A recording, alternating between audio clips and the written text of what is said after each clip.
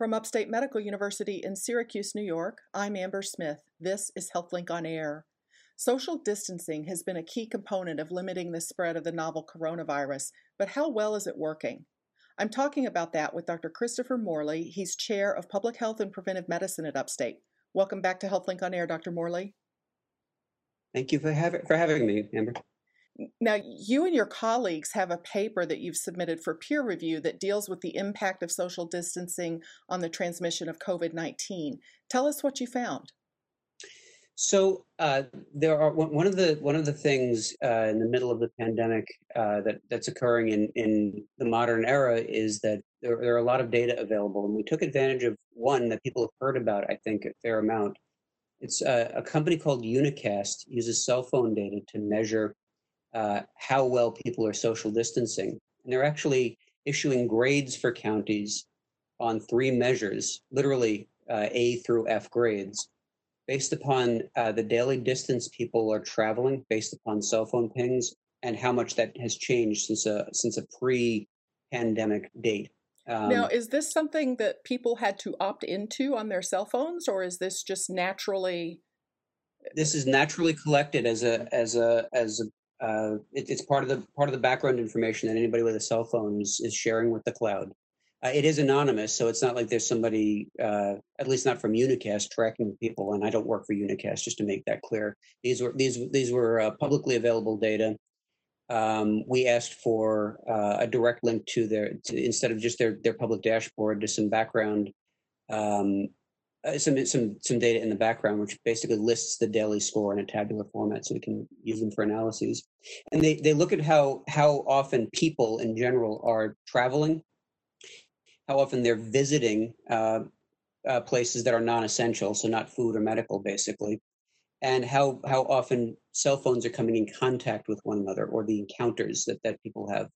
They basically can measure whether two cell phones come within a certain space, 50 meters or less, and for how long. And then, so those three measures get a grade, and there's an average grade, an overall grade. And those grades are assigned to counties across the United States. Now, one thing we were doing to track the epidemic in our area was calculating what's called a reproduction rate each day. And that reproduction rate it's a little bit complicated to explain. But it basically is a number that tells us how quickly the virus is spreading, or how many people a case spreads the virus to. So if the R value is 1, each person who has the COVID-19 virus, SARS-CoV-2, is transmitting the virus to, on average, one other person. If you get less than 1, you're basically breaking the back of the epidemic, potentially. If you're much higher than 1, you've got a more serious problem on your hands, and you've got basically having an active epidemic, which is why people have been talking about R. And R turns out to be a lot easier to measure on a day-to-day basis than simply watching case counts, because case counts can fluctuate a lot, and they can fluctuate based upon how rapidly tests are processed, how rapidly testing is returned and reported out. That can impact case counts, as can the sources of cases. So, for example, if you have a cluster within a nursing home, that can impact what a daily case count looks like. But the R value looks at the reproduction over time, and so therefore it becomes a pretty stable measure when you can look at a linear trend in the daily R value against those unicast grades. It basically tells you, if you can look at the unicast grade for a day and then look at how R tracked in the week that followed, you can get a sense of how social distancing is impacting viral transmission. The governor seems to pay close attention to the R value. I think he said it should be below 1, and then if it rises, that would be sort of alarming. That's right, because the R value tells us information about how quickly the virus is spreading. If you go above 1, you essentially see people transmitting the virus to, on average, more than one other person. So watching that daily R value, watching that that daily reproduction rate becomes really important to see if you suddenly have a spike. The R value has a lot more utility because than simply watching a case count, because a case count for a day might pop up and look like a bump for any particular reason. For example, a bunch of tests might come out or a data download might happen at once, whereas the R value is calculated out over time, basically looking at how often people who are already infected are transmitting that to new cases. So you have a bit more of a streamlined count of how the epidemic is moving than simply counting heads of infected people. Now, let me understand.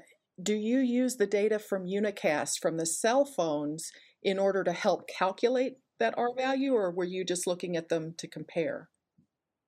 Right, that's a great question. We actually the two measures. R is something we're calculating locally based upon case counts. The cell phone data, we don't actually see cell phone data. We see Unicast's measure. Unicast has these grades, and they have some numerical values assigned to those grades as well. We never actually see cell phone data. That's a completely independent measure that Unicast created sort of on the fly because they are a cell phone data. That's what they do. They manage cell phone data. Unicast was creating these grades, and people haven't been linking those grades, as far as we know, to things like case counts or to R values. We actually looked at case counts. We looked at all sorts of different trends. The R value was the most streamlined variable that we could use, and it tended to map with these Unicast grades. They were independently calculated. They were not. They don't factor in with each other. They tend to be associated with one another because we think, well, social distancing impacts viral transmission.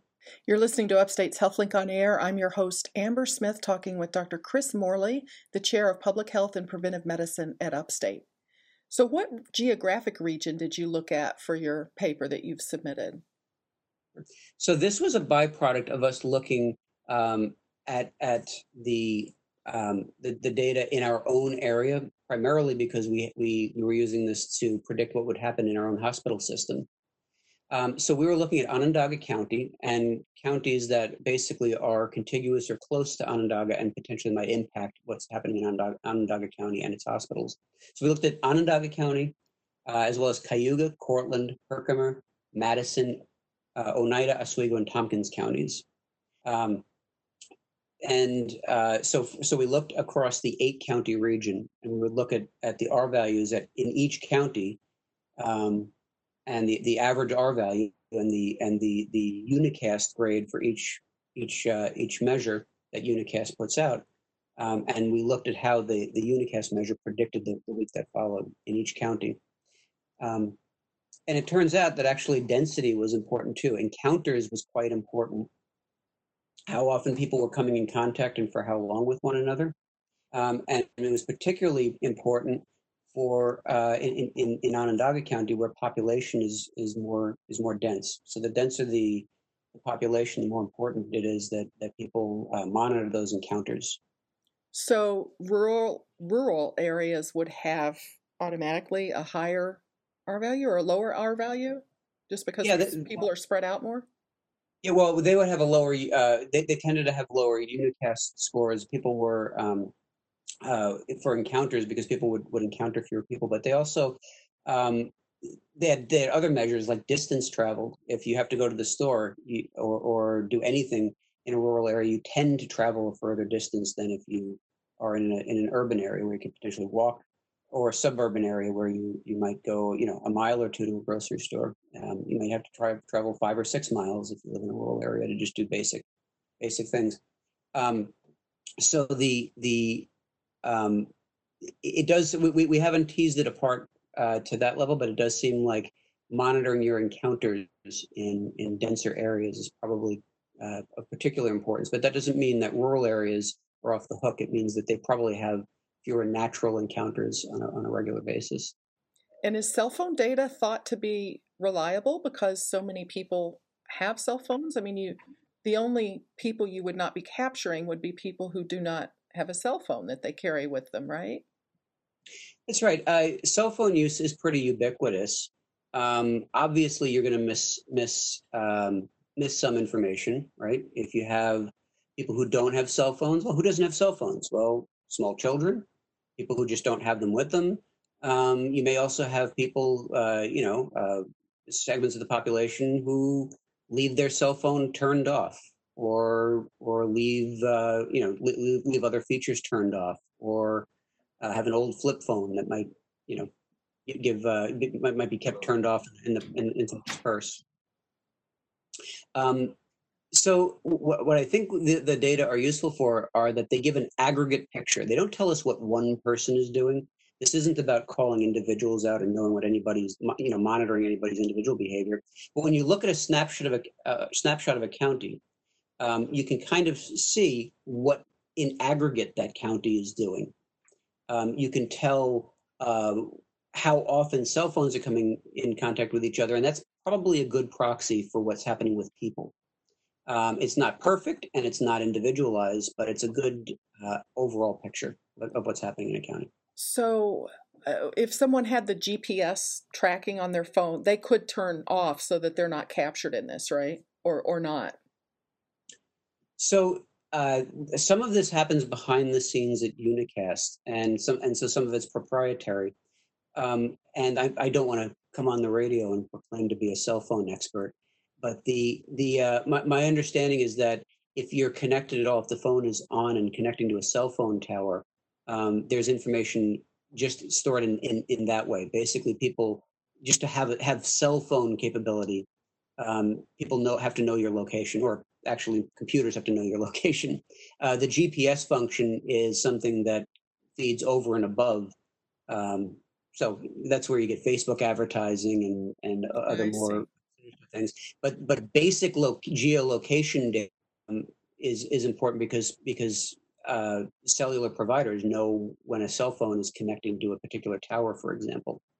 I believe they do use they do combine cell phone tower data and GPS data, but again, that is proprietary, and we haven't certainly dug into all of that. I wouldn't want to claim expertise in Unicast's data. They made their methodology public, and we employed those measures that they made public to see how those measures were impacting our.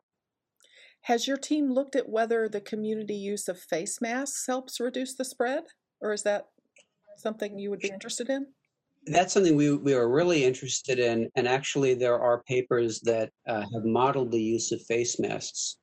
That's not something that our team has studied, but a paper just came out where a team of biostatisticians and epidemiologists examined the use of face masks based upon the relative protective capacity of different types of face masks, whether people are using surgical or just cloth or anything in between.